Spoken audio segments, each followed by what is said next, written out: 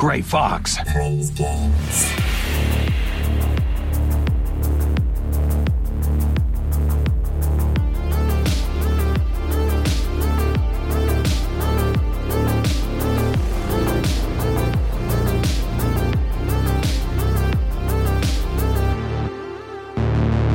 Kept you waiting. Hello and welcome to Grey Fox Plays Games, the video games podcast for people that long for those days of the N64 whilst clinging on to the future of a PS5. Joining me on the pod today, I've got my Souls man. He is the Souls playing, sunshot shooting, international superstar stalker missing, Michael Carlton Edwards. How are you doing, sir? I am wonderful. That was a wonderful intro. They get better every single week. And yes, I do miss international superstar soccer. So yeah, I'm not too bad, bro. How are you doing? Pray for ISS. Yeah, I'm good, thanks, man. It's been apologies to our regular listeners. We're a week later than originally recording because I've been absolutely smashed with work. Speaking about being smashed, let's bring in our producer, Jonathan Miles. There is no relation between being smashed. I'm not accusing you of drinking. I was going to say, where's this smash gimmick? I'm a little bit rusty, as we can clearly see. Producer Miles, how you doing, sir? Yeah, I'm good, apart from being a bit drunk, and it's all good. The way you hiccuped on command there, like a classic Disney character. Yeah. Well. Who done classic drunk better? Was it the elephants or was it the cat? You know, I remember the classic cat in Pinocchio when he was a bit drunk. Oh, the cat for sure. Yeah. Yeah. No, fair enough. Anyway, before we go into the news and stuff like that, what have you been playing over the last couple of weeks, gents? Do you want to go first, Mr. Moles? Yeah, it's going to be short and sweet because I haven't had much time at all. It's the summer holidays and I've got kids off, and I'm working from home and they need entertaining. So yeah, I have been too damn tired to play anything for too long. So yeah, just diving in and out of the off the back catalogue. Still going. I'm still waiting for some juicy new PS5 games to come out that I want to play. Yeah, I'm waiting. It's a slow burn, isn't it? It's a slow burn. We've got a good couple of months coming up, though. So hopefully in the near future, I get some my teeth into some juicy games. But yeah, unfortunately, that's me, boys. Mr. Sunshot, what's been on your list? You early adopters, eh? The old early adopting PlayStation 5. Oh, I'm just going to play my PS4 games instead, eh? Oh, look at that.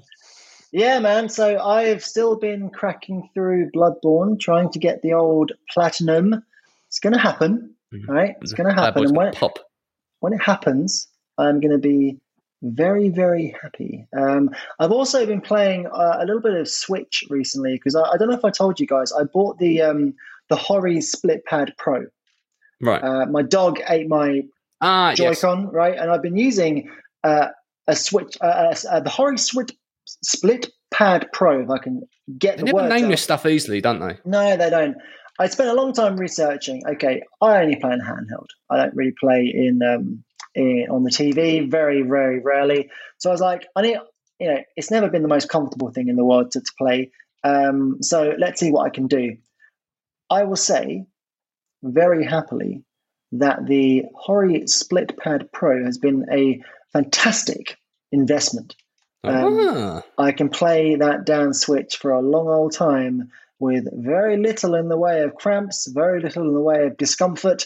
The analog sticks are good. The triggers are really good. It's genuinely a smashing bit of kit, and it's cheaper than a pair of Joy-Cons. Obviously, you can't play on the TV with them, but I don't play on the TV. And I've got a Switch Pro controller for TV work, if I ever fancy it. They fit. You can still keep them on and fit the Switch into the dock, so I never have to take them off, which is great. It's really good. But I haven't really been playing too much recently. The only thing I've had a bit of a go, and I found myself getting a little bit too into it, was I don't know if you guys, you know me, I like my Pokemon, yeah? There's a new Pokemon game out, isn't there, Mr. Michael Carden Edwards? Right, Pokemon Unite, correct? I see.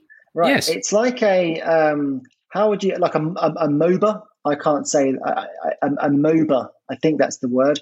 Where basically you are a Pokemon and it's a team-on-team thing, and it's really good. It helped that my first Pokemon I chose was a Charizard, and I was like, this is quite fun.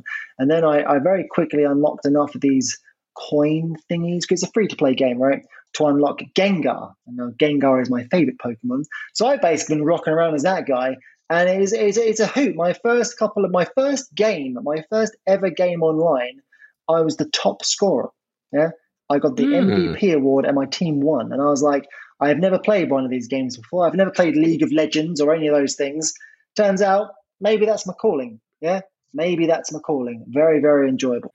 Nice, man. Nice. I've been down a bit of a rabbit hole playing Among Us loads over the last couple of weeks, and that's a very young person's game to play. But I've just been absolutely loving it. Been playing it with a few people at work, and then I kind of went down a rabbit hole. Started joining other people's games, playing with strangers. I feel like I've discovered some dating app, and that my wife doesn't know about. And I'm hiding in the corner and swiping to find all these Among Us games. Then all of a sudden, I'm joining Among Us Anonymous classes. No, but seriously, I really have been digging Among Us. The only thing is, and I don't get this, if someone with knowledge or just general like smartness can explain to me why. Among Us, free iOS game. Awesome. I want to play it on my Switch. Okay, $2.99. I can stomach that. I can understand. There'll be some development costs, might be some infrastructure things to allow this to happen. And I was like, they're doing it for PS5. They're doing a PS5 version. What's a PS5 version bring of Among Us? Because the idea is that here's the gimmick is like anyone can play it, whether it's on your iOS device or an Android phone or a console. It doesn't really matter. The graphics are still the same. The experience is the same. So why is it such a big deal that they're doing a special edition for the PS5? And also, why does it cost so much money? It's going to cost like 45 bones to play Among Us on the PS5. Now, do I get next-gen graphics? No, because it's going to be the same. Do I get instant loading? No. So what is the point? If someone out there can explain, A, the cost, B, as in like the why, and B, why is anyone in their right mind would pay any form of their hard-earned schmeckles on playing Among Us when you can literally play it for free on, the man in the corner? Sorry. No. I have something else to say. I have nothing to do with Among Us. I played it like twice. Fair enough. I haven't shared with you the thing that I've been playing the most. I was sitting there thinking, what have I actually been playing? And I remember playing Pokemon Unite, and I've had dabbled here and there. Dude, why the hell did I not start with this? I was sitting there thinking, there's something else. I remembered what it was, and that's why I got excited. Have you finished your Among Us chat? Because I was signaling. Before we get back to you, I was signaling just to come to me next. So yeah. You know what we need? Producer Moles, you need to be like the Speaker of the House. The right honourable gentleman will finish what he's been playing. So other than Among Us, I also, because it was a stonking PS sale. A PS Store sale. The summer thing, the 75% off stuff. I have actually made a purchase of a PS5 exclusive with Returnal for like $50. I was like, okay, I'll do it for 50. Like 70, no way. 60, yeah, 50, okay. You've got my attention. So last night I clicked that button and I was hoping at some point today to have a little dabble. But then, unfortunately, the dreaded thing that we all have, boys, it always happens to the best of us.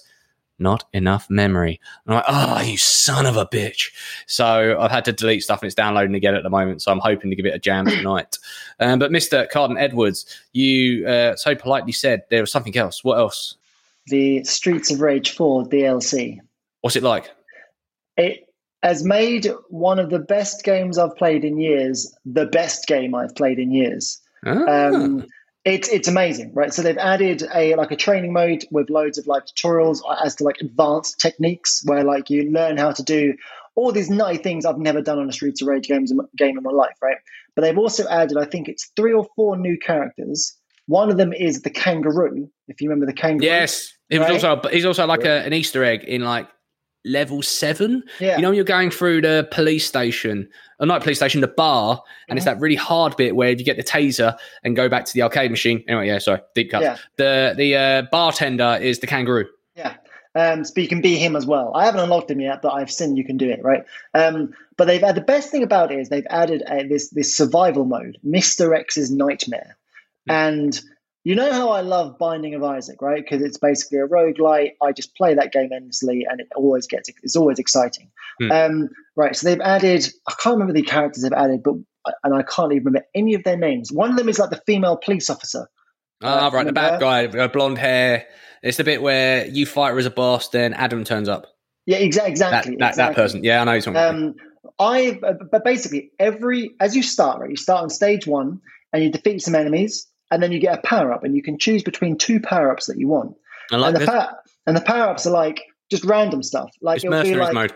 It'll be like, oh, your special attacks now have fire on them, or you now gain health for every time you hit an enemy, but food items don't heal you. Or there's a bit of like a double-ended sword thing. I like this. Or you get like a double jump for some reason. Yeah. Or you get like electric effects to your attacks, or you get fire or poison, or you get something like, oh, now you'll get a golden pipe, and the golden pipe basically will Is it indestructible? A lot Is it an more, indestructible pipe? It's not indestructible, but it does ridiculous damage, and you get all of these different things basically as you go along. And the thing is, there's no end. I've watched streamers spend 3 hours of their life getting to level 91. And by that point, it looks utterly, utterly bamboozling. It's just ridiculous. But that's not even the best part of it, because this mode is really addictive, like incredible, because the combat is tight anyway, right? They've added, as you go along and you do more levels with a certain character, you unlock additional special moves for that character.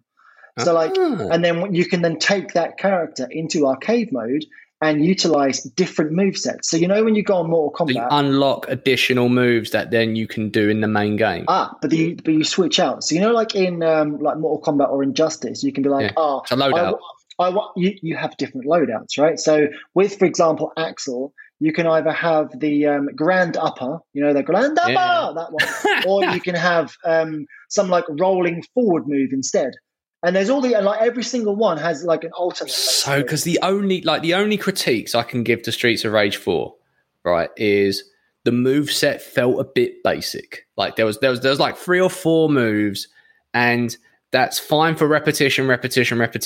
But if you really wanted to knock the doors off of this game, if you could find additional ways to utilize those skills with some additional moves, then chef's kiss, you're there all day. Yeah. And all right. So how much is this DLC? This is the mad thing. It's like £6. That's bad. I went on my Switch and I was like, oh, it's live. And I clicked it and it's like £6 or £7 or something. I was like, what? Oh, okay. The new characters are Estelle Aguirre, who's the police officer. Max, do you remember Max? He's back. The wrestler. The big, bulky dude. And then the guy that everyone is using for survival mode is a guy called Shiva, who is, he's just insane. Because basically, I was reading up on a strategy for him where if you unlock this flying kick, the forward attack, he does basically a flying kick, which basically does loads and loads of hits. And there's a particular perk you can get where your damage is 90% less, but it increases by 2% for every combo you hit. I love that. And you can get to a point where I think once you get over 70 combo, it starts getting insane, basically. You start doing a lot more damage than your base damage would have been. And because of this mental flying kick, you can just start clearing rooms of enemies. And and there's just different rooms. And there's all these different, there's like new enemy types. There's all these mad rooms. There's loads of new weapons by the looks of it. It's just incredible. This is my lock of the week, boys and girls. If you own Streets of Rage 4, go and buy this DLC because it's turned a great game into a stellar game. No, move over Eternal. Sorry, pal. Anyway, great stuff. Ladies and gentlemen, let's kick off this pod because the Fox is in. That's my new thing now when we're going to start the pod. Yeah. So let's talk about some stuff. So over the last couple of weeks, this dropped a while back, but I'm a massive Assassin's Creed fan. Yes, that's right. And I wanted to talk about this and hear people's thoughts on this. Ubisoft have announced that they are indeed going to be taking the franchise into a completely new direction. So the Assassin's Creed franchise is moving into the games as a service arena. Yes, the next game is going to be called Assassin's Creed Infinity, because that title hasn't been used for massive MMOs across lots of different games. Disney Infinity, Halo Infinity. It's just a bit original, guys. But essentially the idea is that this is an ever-changing world. The idea is that you can pick a character of your choosing. You can customize them. They've gone down the RPG route, of course, in the last few games, the last trilogy of games in particular. But I've got to be honest, guys, I am so bummed out by this news. It's like, I know Assassin's Creed, it's a Marmite thing. You either love it or you're like, nah, not for me, bruv.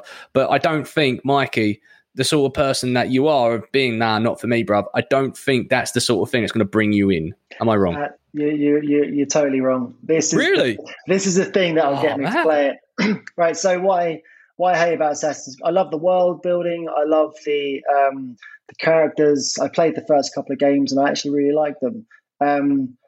I hate the fact they're so unbelievably padded out with nonsense and there's a million checkpoints. It's just going to be that in an open world, though, isn't it? Surely. But an online open world. But this is it, right? So this makes me interested for a start because I like having a character that I can spend lots of time with and that I can invest in, right? Mm-hmm. If it's the Destiny model and they manage to get combat that's so delicious. Everyone's chasing that dragon. No one has caught that dragon. If it's the Marvel model, the Avengers model, then jog on, son. But this is the thing that will actually make me look at it because they'll have to change the way the combat works. And I hate Assassin's Creed combat for this to work, right? So we'll see. I mean, we'll see. But this puts my eyes back on the product, basically, which is something that I never thought would ever happen. So. Well, let's see where they go. I mean, I concur. There are some great online experiences you can have with your pals, and you can do some great stuff. I don't think the Assassin's Creed brand should be that. I think it's single player, immersive stories, and just taking that. I mean, they've attempted this stuff in the past. You remember, like the mid 2000s, it was a multiplayer. Everything's got to have multiplayer. You had Last of Us had multiplayer. Who wants multiplayer on Last of Us? I know people are saying, but Last of Us Part 2 is going to be doing multiplayer. Don't sit there and go, oh my God, what an emotional journey of Ellie. Anyway, can I recreate that except you're pink and I'm blue and we're going to go stab some people? No, like that's why those things died. And that's why they kind of have a little revival and they'll go away again. But like Assassin's Creed had a bit of a multiplayer moment. It didn't really work out. And this whole thing about everyone wants that Destiny of, Anthem, rest in peace. We've got Marvel's Avengers. We'll come to that in a moment. There's this, everyone has been chasing that dragon in some size, shape or form. And for me, like where I love the franchise at its best is when it's immersive storytelling in a context which piques my interest. Renaissance Italy, medieval Britain, the Tea Wars in America. Sorry, I can't remember what it was called, but it was fascinating. That's interesting, and I want them to continue that. I think what they're showing is kind of a glimpse into the future of their content drops. So over the last 3 games, what they've done has been when there is a big game, big story game, probably takes about 50, 60 hours to complete, they then drop over the course of 2 years a bunch of story DLCs. And these story DLCs are, significantly big. They're like 20 to 30 hours each. And I think what they're realizing, the folks at Ubisoft, is that other than Adam, not many people play them to full degrees. And if you look at your Destinies, if you look at your Marvels, and I include Destinies in this, what's the biggest problem? Not enough content at the right time. So we'll do the end game. We'll complete Destiny and then go, all right, cool, what's next? Okay, there's a few things you can do. And yes, you can grind the hell out of it if you want, but quite frankly, it's the same thing just being churned out again and again until 6 months, a year later when they'll drop some DLC. I think about stuff like Curse of Osiris. 10 hours of story, if that. No, it's not even that. It's like 5 hours of story and then just the same missions on repeat. Now, I think Ubisoft have looked at that sort of model and gone, we actually have enough content where we could drop every week a significant chunk of story and or immersive experience, and people will feel like they're getting more value, and maybe people will play it more rather than just here's a 100-hour game, have at it, fill your boots sort of thing, because not many people are doing it. Because like you say, people get about 20 hours in and go, oh, this is really gumpy, isn't it? It's a bit bloated. I don't want to do another mission where I've got to go find an egg and take it to the chicken and take the chicken to the fox, and then the fox will turn around and say, I am a talking fox, and it turns out you're on hallucinogens the whole time. Like, they're so boring. I do concur with that stuff. Mr. Moles, you have your hand. No, I have a point. Like, I have never really been into subscription-based games in the past. I was always among the lines of, I've bought the game, I just want to play it. But it's not the same nowadays. It's your investment in a game in time and money. And like Mikey says, you have a character and you keep your character for tens, hundreds of hours of gameplay. And I think we've seen over the past couple of years, where game studios have rushed to release products which, haven't gone down too well. We won't name names. But doing this model, it allows them to release, 50-hour game base content, those little side missions, and then, drop with bigger DLCs or expansions. And people have already invested in their characters at that point. Think, oh, great, now I've got another, 30, 40 hours of gameplay. And they're bigger DLCs, more rich, story-driven, and people are going to be invested in it. So if they get it right, if they have decent gameplay, decent stories, and allow people to invest their time into this world, then it will work. But they've got to get it, on par with the likes of Destiny. I will see your conversation, sir, and pass it to the right honourable gentleman in the top right. Well, this is what I would kind of what I was going to say. I mean, we talk about the kind of the game as a service, or even the MMO, right? World of Warcraft dominated that space for years, and now Final Fantasy XIV is absolutely killing it because they offer something that World of Warcraft doesn't, and that's. I think I read something a while ago that the bad guys in World of Warcraft stay bad and they die, whereas the bad guys in Final Fantasy XIV, there's a learning for them, and it becomes a much more. They become Negan. It becomes much more of an enriching game for them, right? Or experience of the player to watch the character arc of all the characters doing these different things. With Destiny, my biggest criticism of it, exactly what you said, Flint, is the fact that the story, the DLC drops, and I just skip all the cutscenes. I can't be bothered. I don't care. It's not engaging enough for me. I love the world they built. I love the atmosphere and the feel of everything, but I don't care about the story. It's too convoluted. I have no idea what's going on. Who cares, right? My character can only start speaking a while ago. I forgot it had a voice. You know what I mean? If Assassin's Creed can get past that hurdle and offer something that is a games as a service, that isn't Marvel, where they just basically bastardized everything and got it wrong from the very get-go, then they have an opportunity, as Mole said, to bring something that is rich with story, where people are really looking forward to what's happening next. And it's not just the new DLC has dropped, I've now got to get on the grind to hit the max level to do the raids. Yeah, I'm hoping it's variety. Where their USP could really be, where this could work, if they go, right, we're going to do the base game in a certain time period. And because, spoiler alert, for anyone who's played Assassin's Creed Valhalla, do not want to know any story beats, skip ahead 30 seconds now. But basically, at the end of Valhalla, you discover that instead of it being you can only go back through your bloodline, they've figured out a way of you can go back and be anyone in history. And that is the prelude for Infinity, of you can literally be anyone in history. So that's how they're going to set this up, of you can use the Animus to figure out stuff. And Mike has already shaking his head going, what is this? Right, I'm just going to come in. I hate the Animus, okay? I love the idea of being able to drop in at different places in history and play a video game that is based on that era, right? As you said, old school Italy with Rome, America, Britain, what have you. This is cool. I'm big on this, right? Love it. This whole gimmick they have of you're a dude going back in time for your bloodline. Do you know why I stopped playing Assassin's Creed 3? Well, even Ubisoft knew that. They got rid of those segments, or they're like 30 seconds for the diehard fans. But if you're spending 100 hours in that game, 1 hour of max will be outside of that now. 1 hour is too many. The whole gimmick of, oh, actually, this isn't real, or what have you, it's just nonsense. I hate it. So if that's the story beat they've done to step into this world of quote unquote infinity. So if you can start off in one time period, everyone's at the same time period, and then they'll go, okay, a new DLC is going to drop, and actually you can switch it up, and you go from being, I don't know,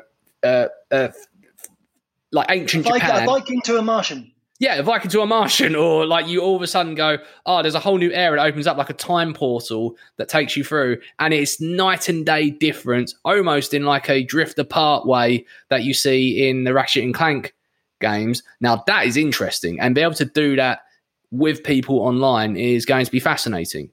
But the one challenge they're going to have to overcome is the best Assassin's Creed games have one common denominator, and that is the protagonists themselves is actually charismatic as hell. Whether that's Ezio in Assassin's Creed 2, a lot of people liked Assassin's Creed Syndicate because the main character had a bit of personality to him. A lot of people enjoyed Assassin's Creed Odyssey. I know, Mikey, you've got some reservations on that game, but they did have a lot of cool personality traits. Now, when you're doing a games as a service or an MMO, chances are your guys are nobody. It's a shell. The idea is that you're filling the character blanks. How are they going to bring charismatic charm that when Assassin's Creed is singing can do in a world where, quite frankly, you have to be a generic nobody and you build the character? And I'm fascinated to see how they do it. Among a sea of generic nobodies. Exactly. That's the challenge. Exactly. Anyway, let's move on. So PlayStation 5 have announced in a recent sales call that they have surpassed the 10 million mark. Now, this is fascinating, right? For two reasons. One, that they done it a month earlier than the PS4 did. So when the PS4 launched and got to 10 million, they done it a month quicker, which is absolutely bananas. But also, there's still a shortage, the chip shortage that is making this so hard, to the point where on the same sales call, Sony openly said, we believe it will be 2023 before we see the back end of this shortage of chips and other supplies. They are trying to source other manufacturers to try and keep the specs the same so that there's no difference in quality of product. But as of now, they are expecting 2023 to be when they could just flood every shop and it'll be easy again. I'll see you in 2023, chaps. And that probably, I mean, just to tie this with some other news, is that's probably why recently a lot of games are being moved to 2022 and beyond. And I think that's because people like the guys at Guerrilla Games are going, why are we busting our balls to try and get Horizon Forbidden West out this year when, let's face it, the bulk of people that are going to enjoy the next-gen enhancements, it's only a 10 million install base. Why don't we wait like a year or at least a little bit longer, and maybe that install base will grow? And if we time this right and maybe become the Christmas game of 2022, maybe it will exponentially grow because we will be the game that people want to get for your Christmas console. I find it very, very interesting in the fact that, for example, FIFA, they obviously announced, the new game comes out about 6 weeks or so. They recently announced their new features, and it's this new fluid movement hyper fluid motion thingy. I can't remember what it is, but it's a next gen. Ball rolls better. Well, it's a next gen exclusive, right? Yeah. So basically what they're saying is that the two games, PS4 and PS5, are going to be actually quite different, and that's fine. You'd expect that. I like the fact that old versions aren't being hamstrung by new versions. Like I saw it in wrestling games year after year where they'd support the previous generation console for years, still be using that code, but basically make the sweat look a bit nicer. And there's always years before we got the rock and sock connection. Exactly. So and I kind of sit there and think, well, I understand that methodology, because you want to entice people into going, I want the new version because A, it's more expensive, so EA make more money out of it, but also it keeps people at the beginning of the life cycle of a console. Excellent, FIFA was great, I'm in. Do you know what I mean? But when there is no real scope to grow your user base, at the moment, the next FIFA's coming out. There's no real reason for you to go spend 500 bones either through a towel or whatever, because you're like, okay, Miles Morales is great, and yes, Demon Souls, and yes, Returnal, but not enough to go hustle for a PS5. But not in the sense of the consumer, because the people that really want a PS5 will get a PS5. I get it, yeah. Right? But the appeal of a game like FIFA is the filthy casuals, right? The guys that go, oh man, the new season's coming, I should get a football game. You know what I mean? Those people, because the people that are really serious will get it, and that's where you need to bring those people in. But those people can't be brought in because they can't get a PlayStation 5. Yeah. Do you know what I mean? So I find it a bit interesting. I feel like the FIFA community and many others like it are going to be a bit fragmented for quite some time because of it. And it's going to be a little bit of a disjointed experience for people because there's going to be more people playing FIFA on PS4 than on PS5, but they're going to get all the investments gone into this new thing. Yeah. Exactly, because as I understand it, this year's or the next version of FIFA for PS4 owners or Xbox One owners are not Series X, the old Xbox One. I don't know what the difference. Yeah, one. They're going to be basically just getting a glorified roster update. It's well, that's what just Switch version is, right? They call it Legacy Edition. They call it the Legacy Edition. I don't think. I mean, look, the PS4 one isn't going to be a Legacy Edition gimmick. They would be that stupid to do that. But I just find it funny. Like, what I kind of feel like the PS5 and the PS4 editions of current FIFA, the one that just came out last year, was like, it looks cooler, right? It looks nicer. There's a few changes, but it's fundamentally the same thing. They didn't have obviously cross play because they are different games still. But I don't understand why they didn't just go, you know what, let's just behind the scenes, let's just make the PS5 version incredible for not FIFA 22 but FIFA 23. Do you know what I mean? Like, yeah. Just, it's a long game. It's a long game. It's going to take some time. Make the people that have the last gen, which is still weird, it seems weird to say, make the people that have FIFA 22 on PS4 still feel engaged with the product and the game, thinking they've still got a premium product. Because I will buy FIFA 22, but I'm not going to get it for the PS5 because I don't have it. And I'm going to be sitting there thinking, it's not quite as special. I'm kind of the second citizen now. Do you know what I mean? And I don't know if that's the right thing to be doing. All right, I'm going to take my hat off as someone who knows a little bit about what's coming because we follow game stuff. We follow bloggers, we read about video game stuff all the time. It's in our blood. We know what's coming. I'm going to talk about Joe Public, and Joe Public's going to hit you with some hard truth, Sony. I don't know what you got coming. It looks like you got dick. And that's why I don't think they've done enough to like really say what's there and what's coming, because everything you've said, you've kind of gone back on slightly. Miles Morales, also PS4 game. Horizon West, that's also going to be a PS4 game as well. Where is the real incentives for Joe Public to want to cough up their coffers to want to pay for this? Yes, you are very lucky that you have such a recognized brand, 79 million install base already on PS4. What are you doing to your developers out there? And I'd love to hear some of the developers who listen to this, who might be working on PlayStation games in the future, to say what incentives there really are. Because if you're a studio and I've got one game, and I'm at a crossroads. I can either do a hamstrung version, get it on the PS4, 79 mil install base, or I can put all this money in investment, although it's going to future-proof me, but it's only a 10 mil install base. And that means my revenue is going to suck in comparison. Are Sony saying, no, we got you covered, bruv. Don't worry. You're gonna get some, you're getting money. Like, who cares? I know on the exclusive front, they don't care, but what about the kind of in-between publishers?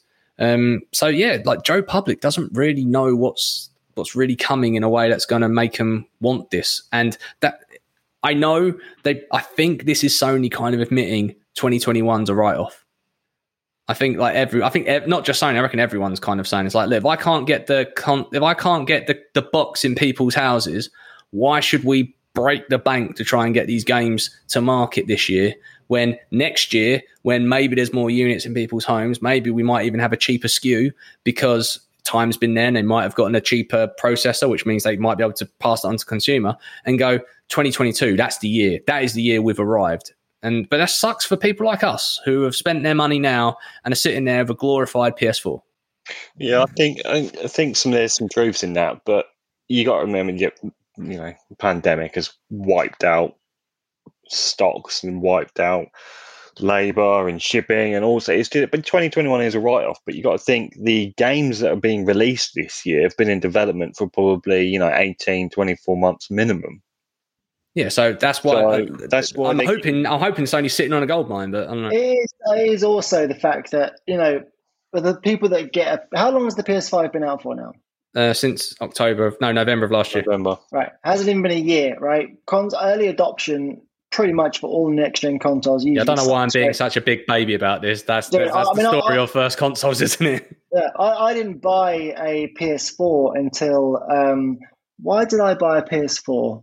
I bought a PS4. The first game I played in it was Destiny, but I remember the first real, wowzers, I got a PS4, I moved to London a week later, and then Bloodborne came out. That's how I kind of picture it in my head. And that was it's arrived. That was the moment. Do you know what I mean? And that was when I felt like it became a big thing, because then The Witcher was out and all that kind of stuff, and it started to really find its groove. I suppose I'm kind of waiting for that bit, but I suppose the reason why it's not happening is because you can't get hold of one. I don't remember these shortages for other consoles, for what it's worth. No, and apparently it's always the case. But then again, I think maybe this is the first time, because like I say, similar to yourself, the last console before that was like Xbox 360, and I bought my first Xbox 360 from Blockbusters, reduced secondhand. It's already been around for a few years, and I wrapped it in a towel to avoid the red ring of death. And the PS4 I just got when it started to be, PlayStation's good again, guys. All right, cool, I'll get one. And this is kind of like the first time I've proper like followed and waited to try to be a day one kind of guy, although we end up being like a day 20 kind of guy, whatever. But the last day one guy I was for Switch. I bought that on its release date. I hadn't planned to get it as well. I just randomly was like, I kind of want that on the day it was released. And I went to Argos and bought one in Islington. And you know what? The only game that was out was Zelda. And I was still, well, to be fair, incredibly satisfied. But that's the thing, right? Is there the equivalent of Halo on Xbox on day one? Breath of the Wild on Switch day one? You know, don't get me wrong. PlayStation's had some amazing day one games, but knack. But there wasn't the console seller 1-2 punch. Yes, never underestimate the value of the Spider-Man brand. That does bring in eyeballs, whether that's in animation, whether that's in TV shows, whether that's in video games. That does bring in masses of people.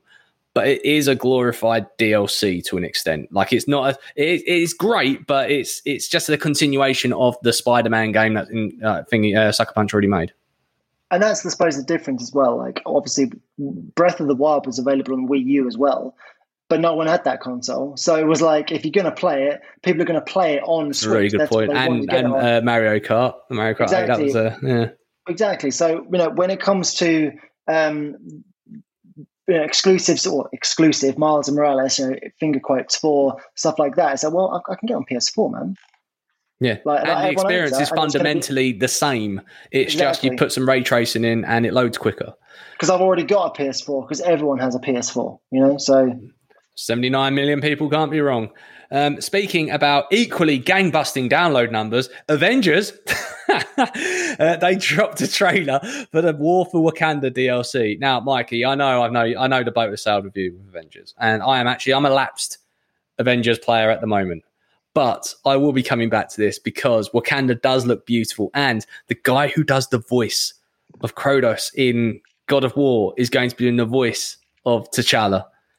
Now, that's enough for me already, right? Like you had my curiosity. You now got my attention. I'm going to sink the time. And also 25 hours. They are guaranteeing 25 hours worth of story content. As a free DLC to put on a game, that's pretty good. I've avoided everything about this game because when they gave me the free trial about it, they gave the free trial out. I downloaded it, I installed it. It took forever. I went to play it, and I got the blue screen of death. Literally, when I clicked new game or start or what have you, it literally went to error screen, and I was like, nope, and I deleted it straight away. Look, I would love nothing more than to hang out with my pals as Marvel superheroes, right? You know how much I love Marvel stuff. Yeah. It would be amazing. If you tell me that it's incredible, Flint, I will join you. I mean, I don't know. Can I join you on PS4 with PS5? Yeah. It's cross-gen. Yeah. Look, if you say it's incredible, if you boot it up and go, Mikey, this is what I'm all about, I will join you, my friend. I don't think I can look you in the eye and tell you that's the problem. I can tell you if you want to pretend it's a good game and you can go, I'm playing as Thor and I can use my hammer and kill lots of people, and there's stuff that's named after things in the comic books, then, brother, this is your game. But if you want a game that's all the things it promised, it's not that yet. And this is definitely the let's see what it's like in a year sort of game. And that's where I'm going with this. Of like, they've got a lot of plans, and I do not know how they're going to deliver those plans. I do not think, although they keep saying the Spider-Man thing's coming, Spider-Man's coming, they have so many fundamental problems to solve. Yeah, DLC. They're doing DLC. Is Spider-Man? I know that. Is it not out yet? No. That was like the thing that was. I thought it was going to. We thought that was going to be first out the gate, like with DLCs. Yeah. No, they had to do a lot of fixing and amend a lot of promises, and then feedback from. So, not to go down. I mean, there's people have done history lessons far better than I have on this, but essentially, what happened was they released the game, and the end game was so bad because they basically done like the most basic setup of let's take about 5 levels and put them on maps and vary them in difficulties, and you'll be able to fight a boss. And there was only one boss they had, Abomination, which was like a guy you played in a demo like a year prior. And they just kept doing these fake ass scenarios on the same thing again and again. So the whole, like, the community that was playing was like, what the hell?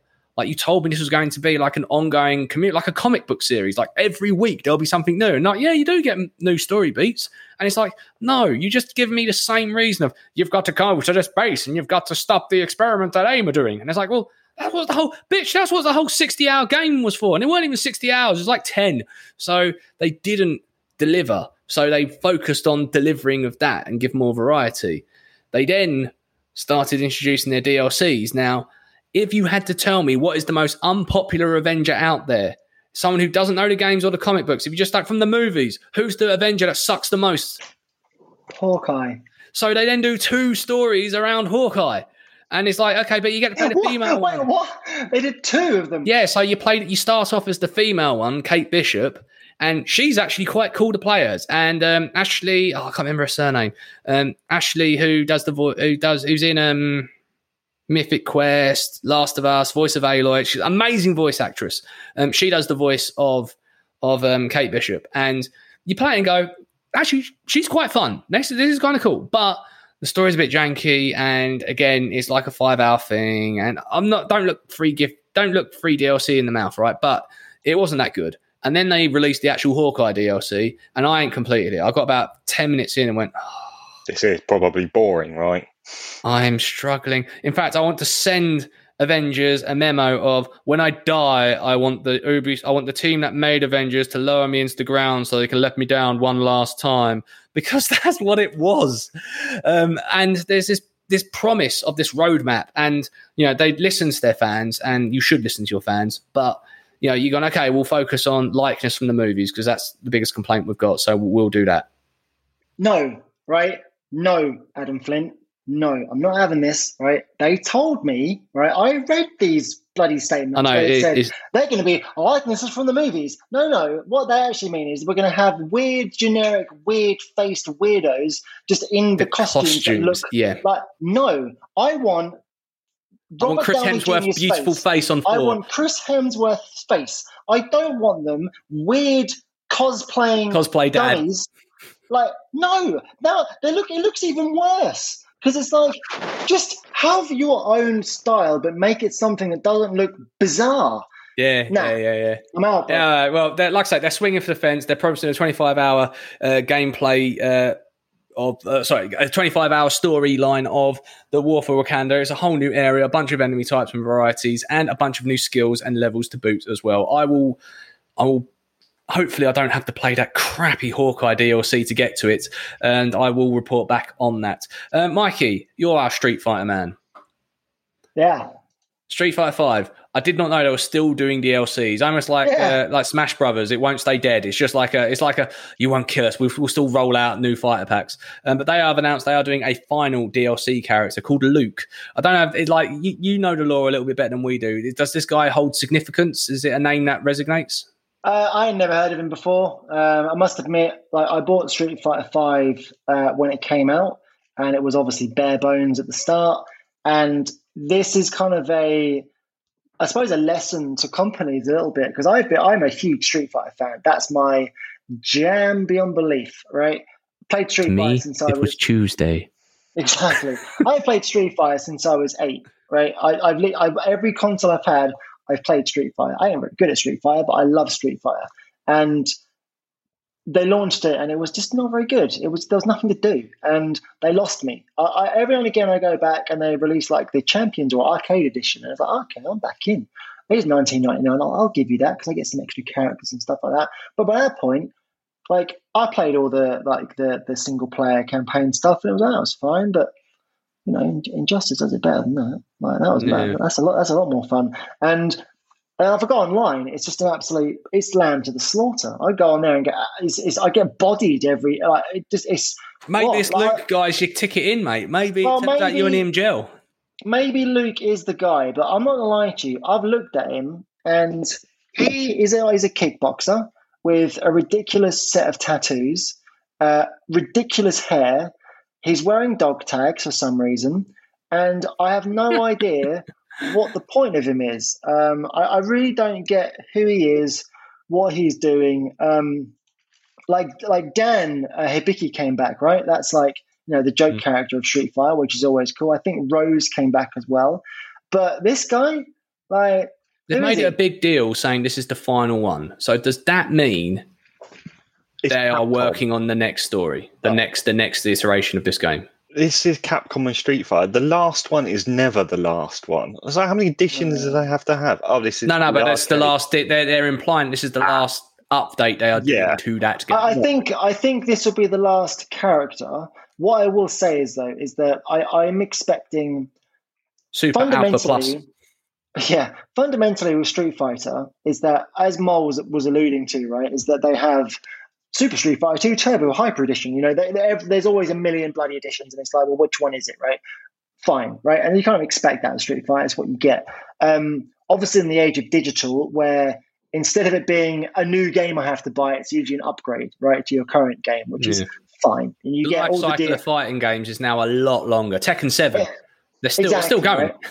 Exactly, right? So with Street Fighter, I think the biggest disappointment for me with this year's Street Fighter, and it's one of the, again, another reason why I didn't stay engaged with it, is because whilst the gameplay is really good, the animations are incredible. There's two things which I'm not a fan of. The first one is there's always a gimmick. I think in Street Fighter 4, it was V triggers, which is now Kenny Omega's signature knee to the head, right? And then, but there's different ones every time. Right? I can't even remember what this year's gimmick is, but it's always something that really fundamentally changes the gameplay. And I'm not into that. I'm not interested in gimmicks, right? But the big one is the look and the feel of it. It feels and looks like Street Fighter 4 did in my brain. Like that, I really think the art direction needs a big overhaul to make it better. I personally, and this is my opinion, I would absolutely love for them to go to really super high quality 2D again. Absolutely. They should never veer away from that. I don't like 3D Street Fighters. I think that's an issue for me. I think Street Fighter 4 had a really distinctive art style. They had lots of blacks, lots of thick lines, and I thought it looked really artistic. Street Fighter 5, it just doesn't look very nice. I look at the faces. I look at Ken. I mean, bloody hell! It makes it generic, doesn't it? It makes it like Tekken doing a skin of Street Fighter, and that's not what you should be thinking. Dead or Alive game or something like that. And it's not Dead or Alive. There's no titties jumping constantly, but no, exactly. But it doesn't have the artistic presence which I hoped from a Street Fighter. I really want Street Fighter 6 to be something different, to look different. Because at the moment, I'm looking at Luke, and this guy could literally be in any fighting game that I've ever seen, which was Virtua a no-mark Fighter fighting 7. game. You know what I mean? Like, who are you, mate? I don't really get it. The look and feel of it isn't agree on that, there for me. To go back to 2D and make it fast as flip. I press that button. That is the fastest response time you get in a fighting game. That should be like the legacy Street Fighter should have. Mr. Moles. Yeah, just a quick one. So some bits of trending on Twitter for this is that this new Luke character and his outfit style has been compared to Logan Paul. Oh, no. Oh, yeah, no, you're right. He looks like him, doesn't he? Oh, so there you go.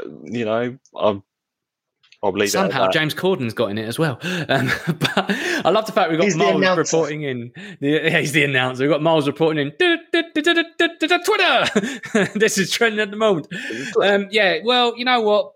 I've never been that much of a Street Fighter guy. No disrespect to the brand. I just it was a Nintendo thing when I was a kid. I wasn't a Nintendo kid. I was a Sega kid, and I know eventually it crossed over, but it was just it passed me by. For me, for my money, the greatest fighting game that ever existed. I know this might sound really weird, but Tekken Tag Tournament, because it had the massive roster of everything, had the mini games, the bowling. I remember the bowling. I enjoyed that. Yeah, there was a bowling thing on it. And it also had a really, really great stonking story. It jumped the horse after that. Jump the horse, that's a new phrase now. They need to bring back, they need to fix what they tried with Marvel versus Capcom Infinite, I think it was called. Yeah. I need a new one of them because those games are really good. Marvel vs. Capcom 2 and Marvel vs. Capcom 3, I absolutely loved. Those games are brilliant. Yeah, it had a bit of lore to it, a bit of story to it as well. Yeah, absolutely. Just before we go into the wheel, let's take a minute to talk about a competitor to the Switch. Boys, competitor to the Switch. No, I'm not talking about Playdate. I'm talking about the Steam Deck. Valve, those very smart people have made a handheld device, which if you look at the specs on paper, it looks like it can compete with your pretty standard gaming PC. Mikey, you're our PC man. Moles, I know you've got a view of this. Where are we going with this, boys? Is this absolutely must-have day one? I'm frothing at the mouth for getting my hands on this. Or are you, Moles, looking at it going, no, thank you? Well, I'm just thinking Valve's previous attempts at hardware. And what were they? I have no idea. So they had the Steam controller, which was supposed to be the couch PC player's peripheral to use, and it had some weird trackpads that did mice controls and stuff like that. It sold, but didn't sell very well, and they pulled the plug on it after years and years of development. And they also had the Steam Link box, which was like a tiny little box you'd put, I don't know, maybe under your TV, and your main gaming PC was in a bedroom or another in a study or something, and then you'd stream your games locally. But the problem with that is it just wasn't very powerful, and it didn't really work very well. Then they all laughed at Christopher Columbus when he said the world was round, Moles. Yeah. I'll leave that with you there, and ask Michael Carden Edwards what his thoughts are. I'm absolutely gagging for one of these bad boys. I'm not going to lie to you. He loves it. Can't wait. He's frothing at the mouth. Give him that deck. I do. It's the biggest barrier for me when it comes to PC gaming is the accessibility of it all, because it's, in 2021, 2020 as well, it's been very difficult to get hold of high-end graphics cards that can play these bad boys. With PC gaming, and I think I've been spoiled over the years by console games and the Nintendo Switch for just ease of use, plug and play. You know what? Here's my game. I'm going to download it and I'm going to start playing it, and it's all perfect. I bought a gaming laptop probably about 4 or 5 years ago now, and I love it. I absolutely love it. I really do love the thing. I can play games I never thought of playing before.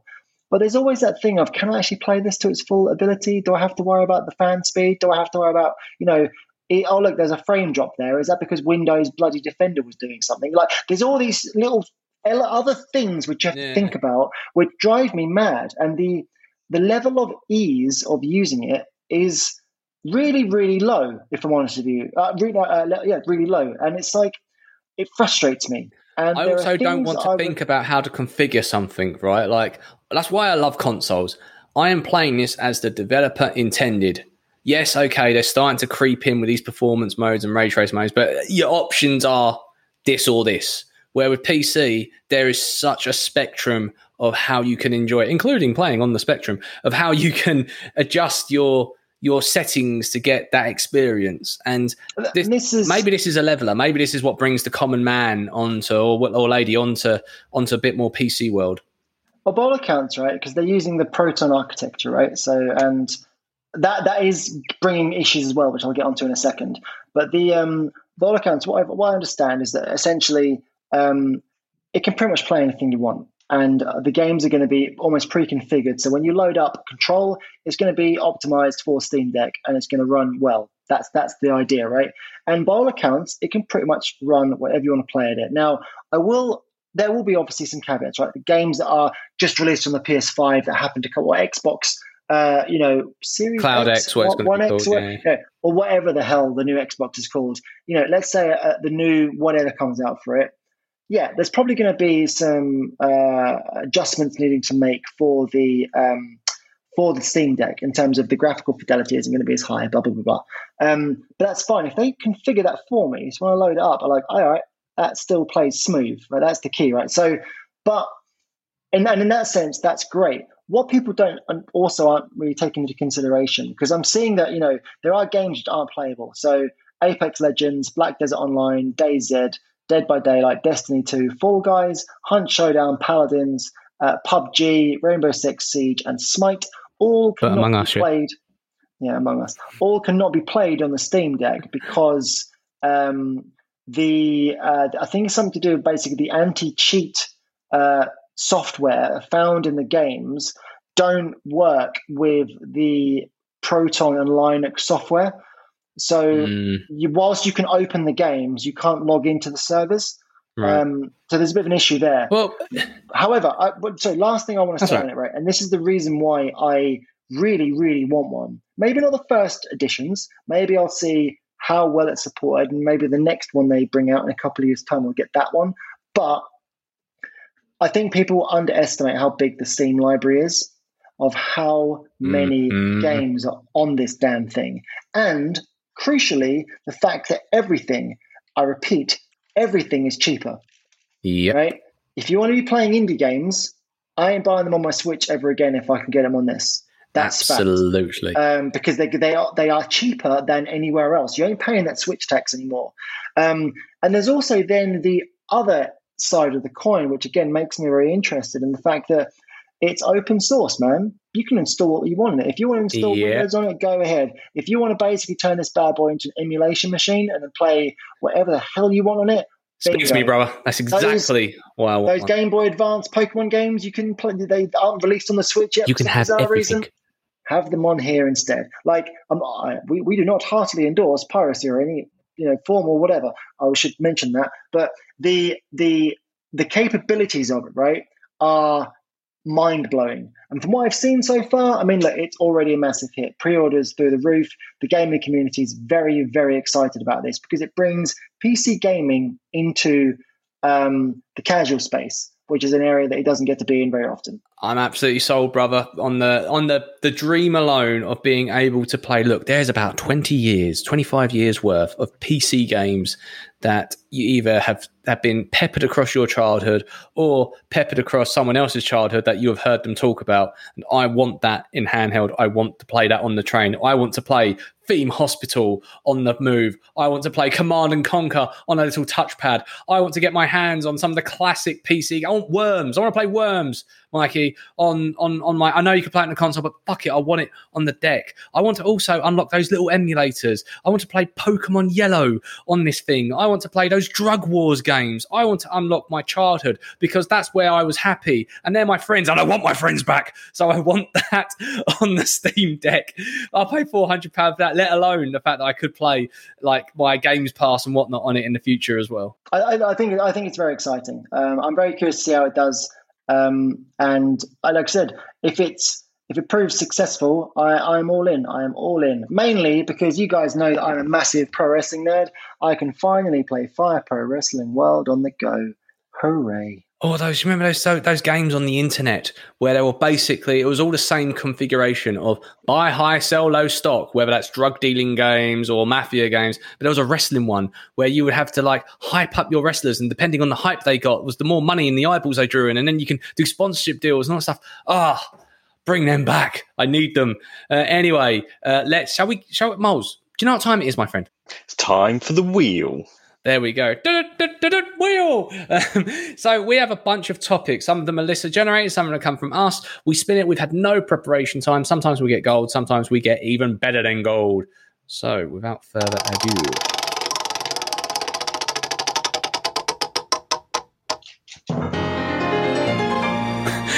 Okay, gentlemen, the wheel has spoken. Games that have left you bit disappointed, but also games you are overly hyped for. So games that you have followed all the way through from their announcement to being released that you were really excited for, and also tell us some of the games that were disappointing. I've got a few that jump to mind on the disappointment front. I will then go to my excitement. So I'm not going to beat this game up now because what it is now is completely different to what I purchased on day one. I'm going with No Man's Sky as a disappointment to begin with, because I remember when they announced that game and they promised the world. And I remember that Jurassic Park-like video of these new worlds to discover. Space, The Final Frontier. I generally felt that it was a mixture of all the bits that made your hair stand on your shoulders for Star Trek and Jurassic Park in one place. What we got was something that wasn't that. Now, at the time, I was going for a bit of a personal crisis. I was in bad health, and I needed to not move and stay put for about 12 days before I went to have a life-saving operation. And my best friend, who's still my best friend, my best friend at the time, like we fell out or something, come round and said, "All right, mate, should we play that game you've been talking about, that No Man's Sky?" And Holly went to the supermarket, my wife, and bought me this No Man's Sky. And everyone's like, "Let's cheer him up. We'll play No Man's Sky together." And I wasn't sleeping because I wasn't doing much. And that's what happens when you don't do much and you need to wait on a life-saving operation. So I sat there and sank about 200 hours over a very short period of time into this game. And I was like, all right, mate, I'll show it to you. And I could see on his face, he's like, "What are you doing? You're literally just flying to a planet, collecting resource, and then flying to another planet. And you've done that for like 200 hours. And I was like, yeah, it's procedural. It's like amazing. And Bill Bailey done the advert on TV, so it must be good.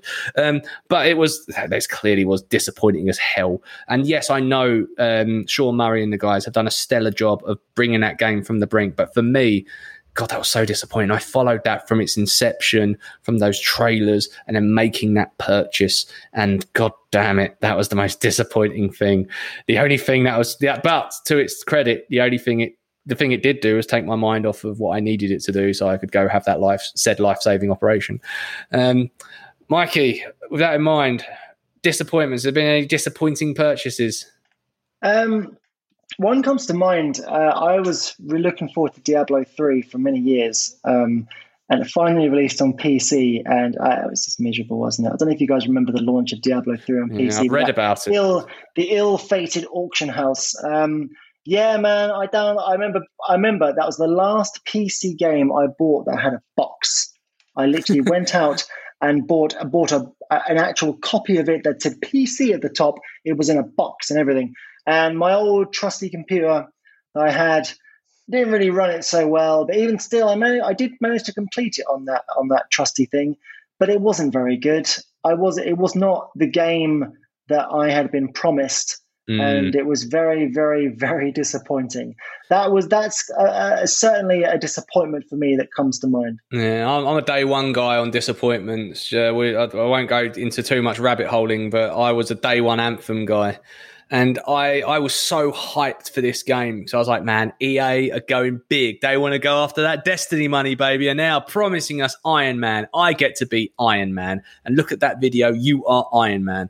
And then you go and play the game and go, you're kind of Iron Man. It's kind of not the same thing they showed us. Because look, I get it, okay? When something's 5 years off development and you've got to show a sizzle reel, the thing you're showing is clearly not in-game footage or engine unless stated.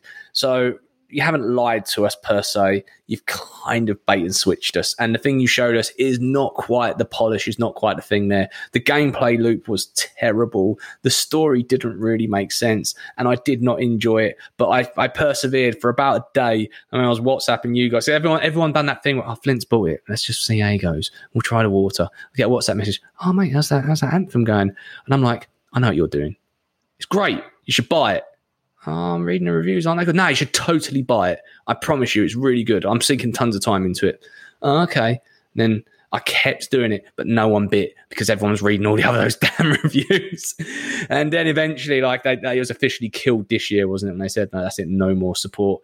Let's go a bit. Moles, you got any disappointments, or should we go glass half full? Another disappointing game that I purchased way back on the 360 was Duke Nukem Forever. And admittedly, it took like 17 years to get to life. Yeah, that game, admittedly, I did get it when it was on sale or some sort of reduced price. I didn't buy it day one, but I loved Duke Nukem games when I was younger. To the king, on our first home PC I had, like way back in like 98 or something. Loved them.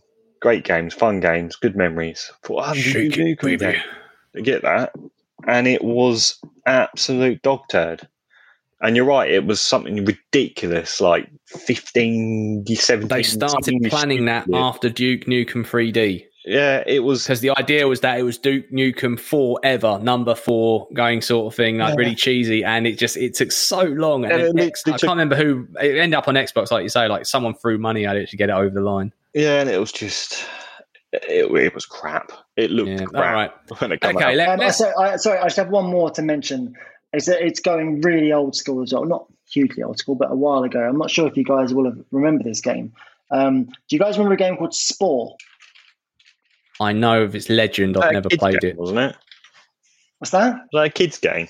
Like little creatures? It was a PC game where basically the gimmick was, it was by Maxis, right? The guys that make, I think it was Will Wright, the guy that made created The Sims and SimCity. And he was the guy that was like, we've got this new game called Spore, where basically it was like a mad sandbox where you started off designing your organism and it would grow and grow, and then you eventually have cities and all this kind of stuff. Yeah. Right. I remember downloading that for the PC when I was at university, and I was like, this is going to be so good now. This is going to be so good. It's like SimCity, but also like The Sims, but I can create like creatures. It's like black and white, but not. I mean, it was basically 5 kind of mini games that depicted the different cycles of this creature that you made. Genuinely, I remember loading up thinking, this is going to be really good. This is going to be really good. And it was like, I have no idea what's going on. It's not really good. And that was kind of like the whole kind of experience with it. Honorable mentions to Mass Effect 3. I loved, as I mentioned, Mass Effect 2 is one of my favorite games of all time. Mass Effect 3 I just did not get into whatsoever. And then also Uncharted 3 as well. And to a degree, Uncharted 4. Neither of them as good as Uncharted 2. And again, 2 games I never completed. And I only really spent, I reckon across Uncharted 3 and 4, I probably spent about 8 hours. And I have no desire to ever go back to them. Yeah, and there's kind of like, there's games that I got and I liked, but I was kind of disappointed overall. And the example I'll give is Resident Evil 6. Because one thing that we have all been cheated of in the Resident Evil community has been, there was this ongoing narrative across the original games of, now we take on Umbrella. And essentially, at the end of every game, it was, okay, this company that has effed us over, we are going to get our guns and go get Umbrella. And we were cheated of that. They tried to sell us this Avengers-like thing that was going to be coming, of all these characters, of all these different games you've met, coming together to take down the big bad. And they decided in Resident Evil 4, spoiler alert, to kill that company in a sentence of dialogue right at the start. Please, whatever. But in Resident Evil 6, they kind of promised this thing of, you're going to get Chris Redfield facing off against Leon S. Kennedy. You're going to get Ada Wong appearing out of nowhere. You're going to get all the names and faces you remember from Resident Evil, all in this big conglomerate of a story, which is going to span across several awesome storylines, and it's going to be so intertwined. It's going to be amazing. This is the Resident Evil to end all Resident Evils. And it was a bit turd. And that was about it, really. Anyone who listens to this pod will probably recognise and listen every now and again. Either me or Moles, there's a good chance that one of us has played a Resident Evil game in the last 48 hours. And it'll always be a classic Resident Evil game. You haven't heard us, either of us, say, I've been playing Resident Evil 6, because it wasn't there. It was disappointing. But anyway, let's take away from the shores of doldrums. Let's talk about the stuff that we were so hyped for and delivered. There's a few things that spring to my mind. One of them is Metal Gear Solid 2. I followed that. That was the first time I really was fandom follow. I discovered the IGN website looking for Metal Gear Solid codes, and then realized they're making a sequel, and they start releasing pictures. This was the first time in my mind, anyway, that there was media hype, almost like Batmania for a video game with Metal Gear Solid 2. And we saw those clips. I used to go and buy magazines. I had a stack of magazines when I was a kid that had Snake on the front cover going, and we're going to show you a little teaser of the trailer that we're going to do, the tanker, and all that sort of stuff.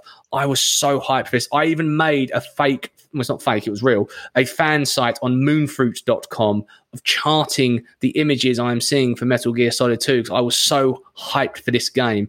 And yes, the whole Raiden thing did unsettle a lot of people, but I didn't care at that point. I didn't feel bait or switch. I didn't feel like I was I was chilled. I loved it. It delivered and then some, to the point where like 10, 20 years later, we're still talking about it. And if you still had it available to play, which I hope I will do on my Steam Deck, that I'm going to absolutely adore it again. So yeah, Metal Gear 2 straight in there. And I have to, on brand for the pod, it's got to be a Metal Gear game. 2 games come to mind immediately for me. One of them isn't one that I was hyped for, but then ended up being incredible. The other one I was super hyped for and ended up being better than I thought it would be. The first one was Fallout 4. People didn't like this game, and if you ask other people, it would be the game they were really hyped for, but didn't meet expectations.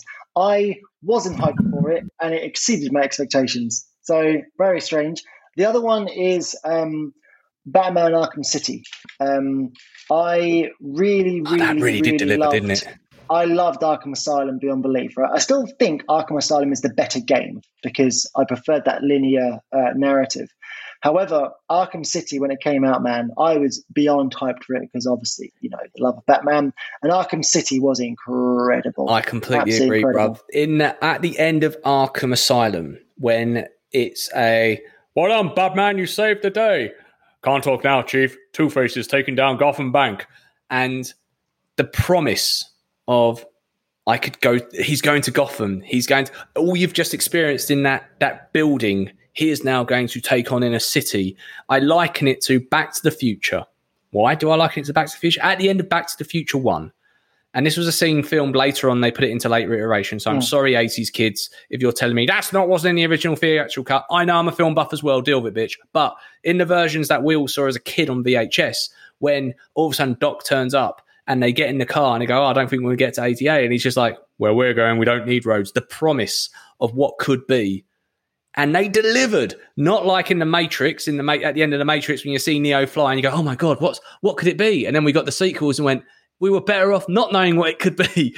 They actually delivered in video game form with Arkham City. Sorry, brother. I such a good pull.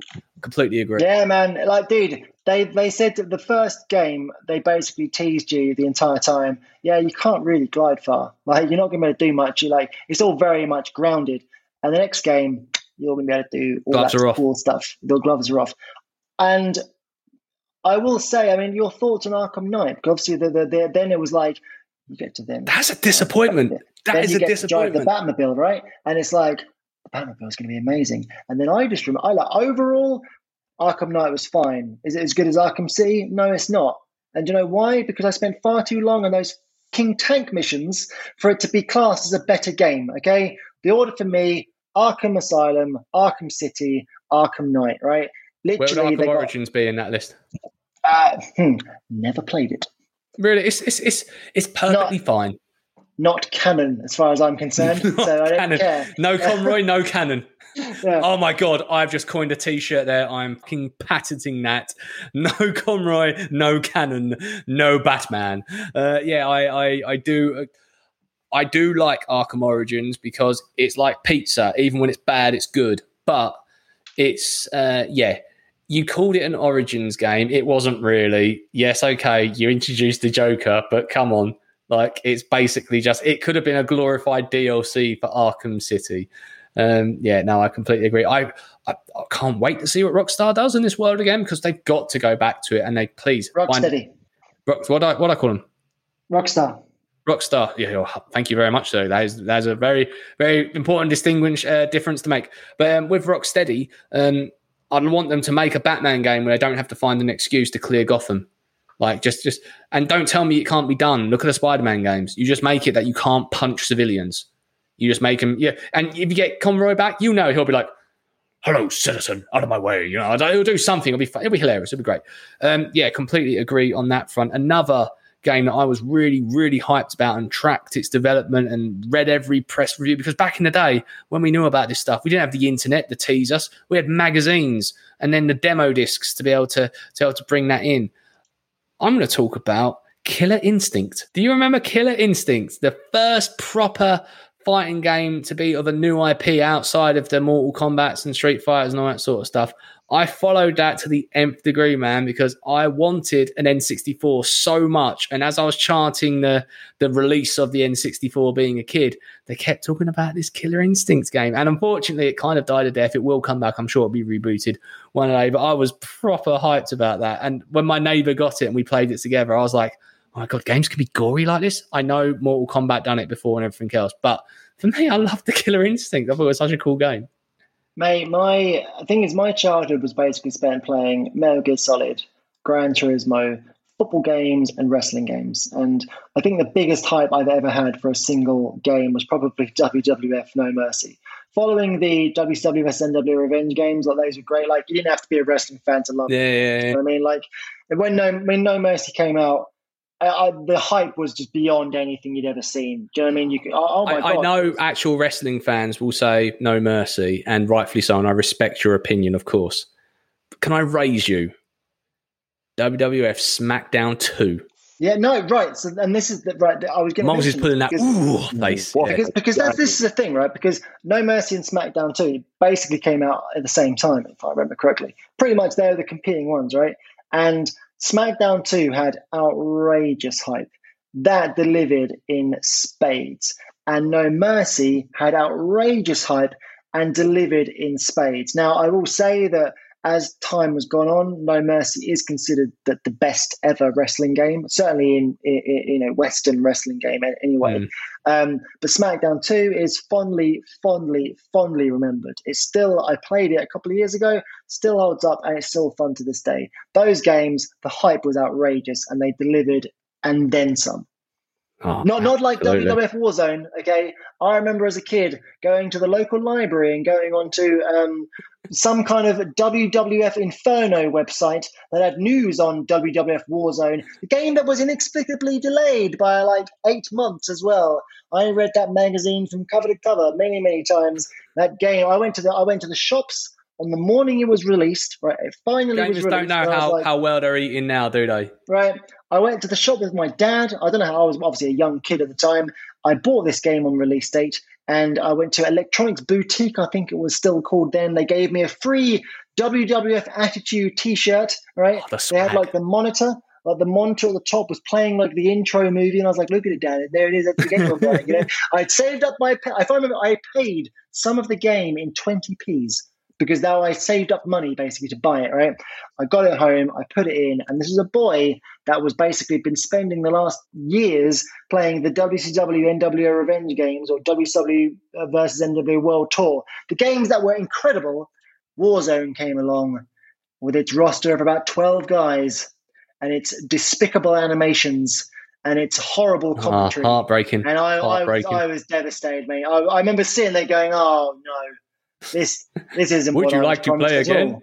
You have selected no. Oh man, I was gutted, man. So I was a Dreamcast guy, and I stand by that console, that glorious machine. And one of the reasons why I was turned to the Dreamcast, and Miles, you know where I'm going now. This is on brand for us, because Resident Evil Code Veronica was there was a deal, and again, if I had time, I would make a documentary about Resident Evil games. So basically, what happened was, after Resident Evil 2, Capcom was looking for potential suitors of where to take the franchise next. And they'd done a deal with Sony to produce the next big Resident Evil game, which inevitably became Resident Evil Nemesis. However, they also done a deal with Sega. And they said the exact same thing. And Sega were like, no, you can't make a Resident Evil game for PlayStation, Sony. You're making our game. It's going to be a console exclusive for us. And they go, no, relax. It's cool. We're basically going to do a story set during Resident Evil 2 for the PlayStation, and we're going to carry on the canon with you. You're taking the story forward. No, we're worried about, bruv. So and that's how Sega positioned this. And in the Sega magazines and all the press outlets, they're like, the story continues on Sega. There was even an advertising campaign, Resident Evil, the story continues on Sega.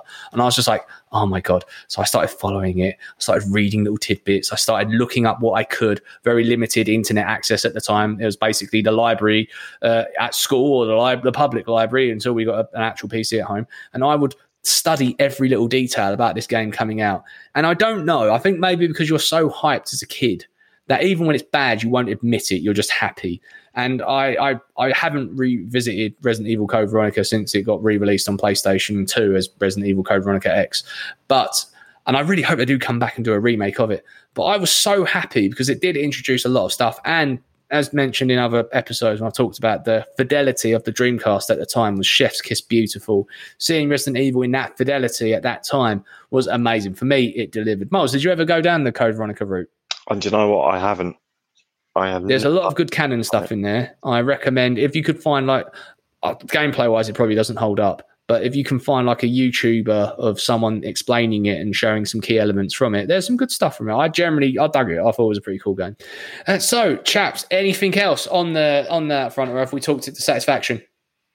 I think we've talked it to satisfaction. Honourable mention to Jak 2, which was not Jak and Daxter, the precursor Legacy. I'm going to mention it every bloody episode. Still disappointed, right? Still disappointed.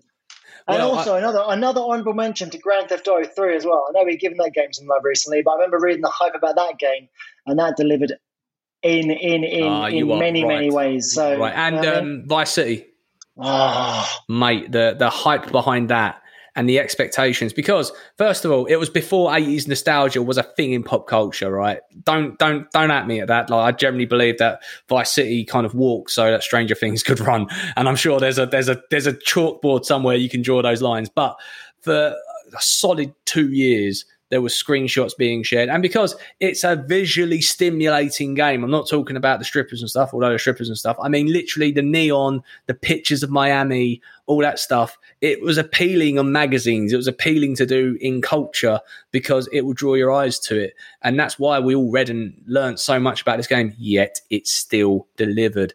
I didn't realise I was watching Scarface until I played Vice City, and then as an adult watching Scarface, I was like, they just took the game and they've ripped it off.